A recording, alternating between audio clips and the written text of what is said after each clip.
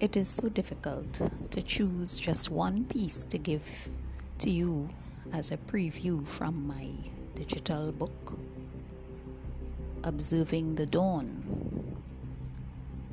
There were so many pieces to choose from, but I decided to share just one particular piece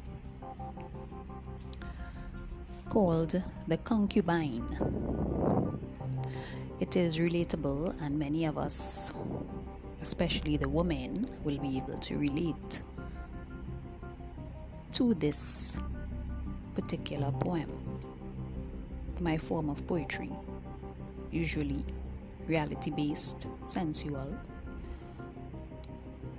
and dark poetry. But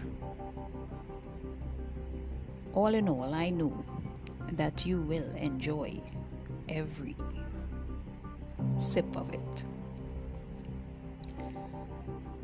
The Concubine. Solitary wanderings set her adrift to distant shores without obligation, for she belonged to none. Many lands have been fortunate to have her feet touch their shores. Gracefully she passed by, the corners of her lips slightly raised, and with just a brush of her gaze she gently looked upon those who just stared at her, noticing her, seeing her, watching her pass by.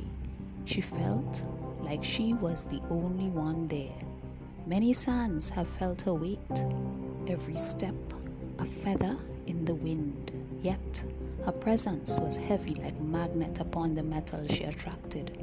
She knew she was not yet free from the one who claimed her, but she was there all alone on these shores, in the mortal absence of her mate and his powerful, looming presence, the desire of many a manfolk and the envy of the sisters. She had beauty and poise like teacup and saucer. The pollen of a flower in the wind was the hem of her skirt, and like a fish swimming in deep waters, she was often caught unsuspectingly by the eyes of the eagle, who could not resist the seductive maneuver of her waist. Little did they know of the pain that awaited their heart should they depend on the binding ring. Often, in the silence of her mind, she sought permission as she pleaded with her jealous mate to allow her to share meaningful time with other earthling of masculine strength that will so complement her profound femininity, for she endured loneliness and heartbreak in her temporary visits from shore to shore, never settling longer than just a while. She tasted bitter and sweet moments of passion, fulfilling desires and sacrificing her own. And as a child clings to its mother, pleasure and pain took grasp of both her hands. In her chest she felt the heat of burning coals as she again said goodbye to affection and attraction, destined to visit yet another land, leaving behind only the memory of tears on cheek. I look forward to having you follow the link on the description,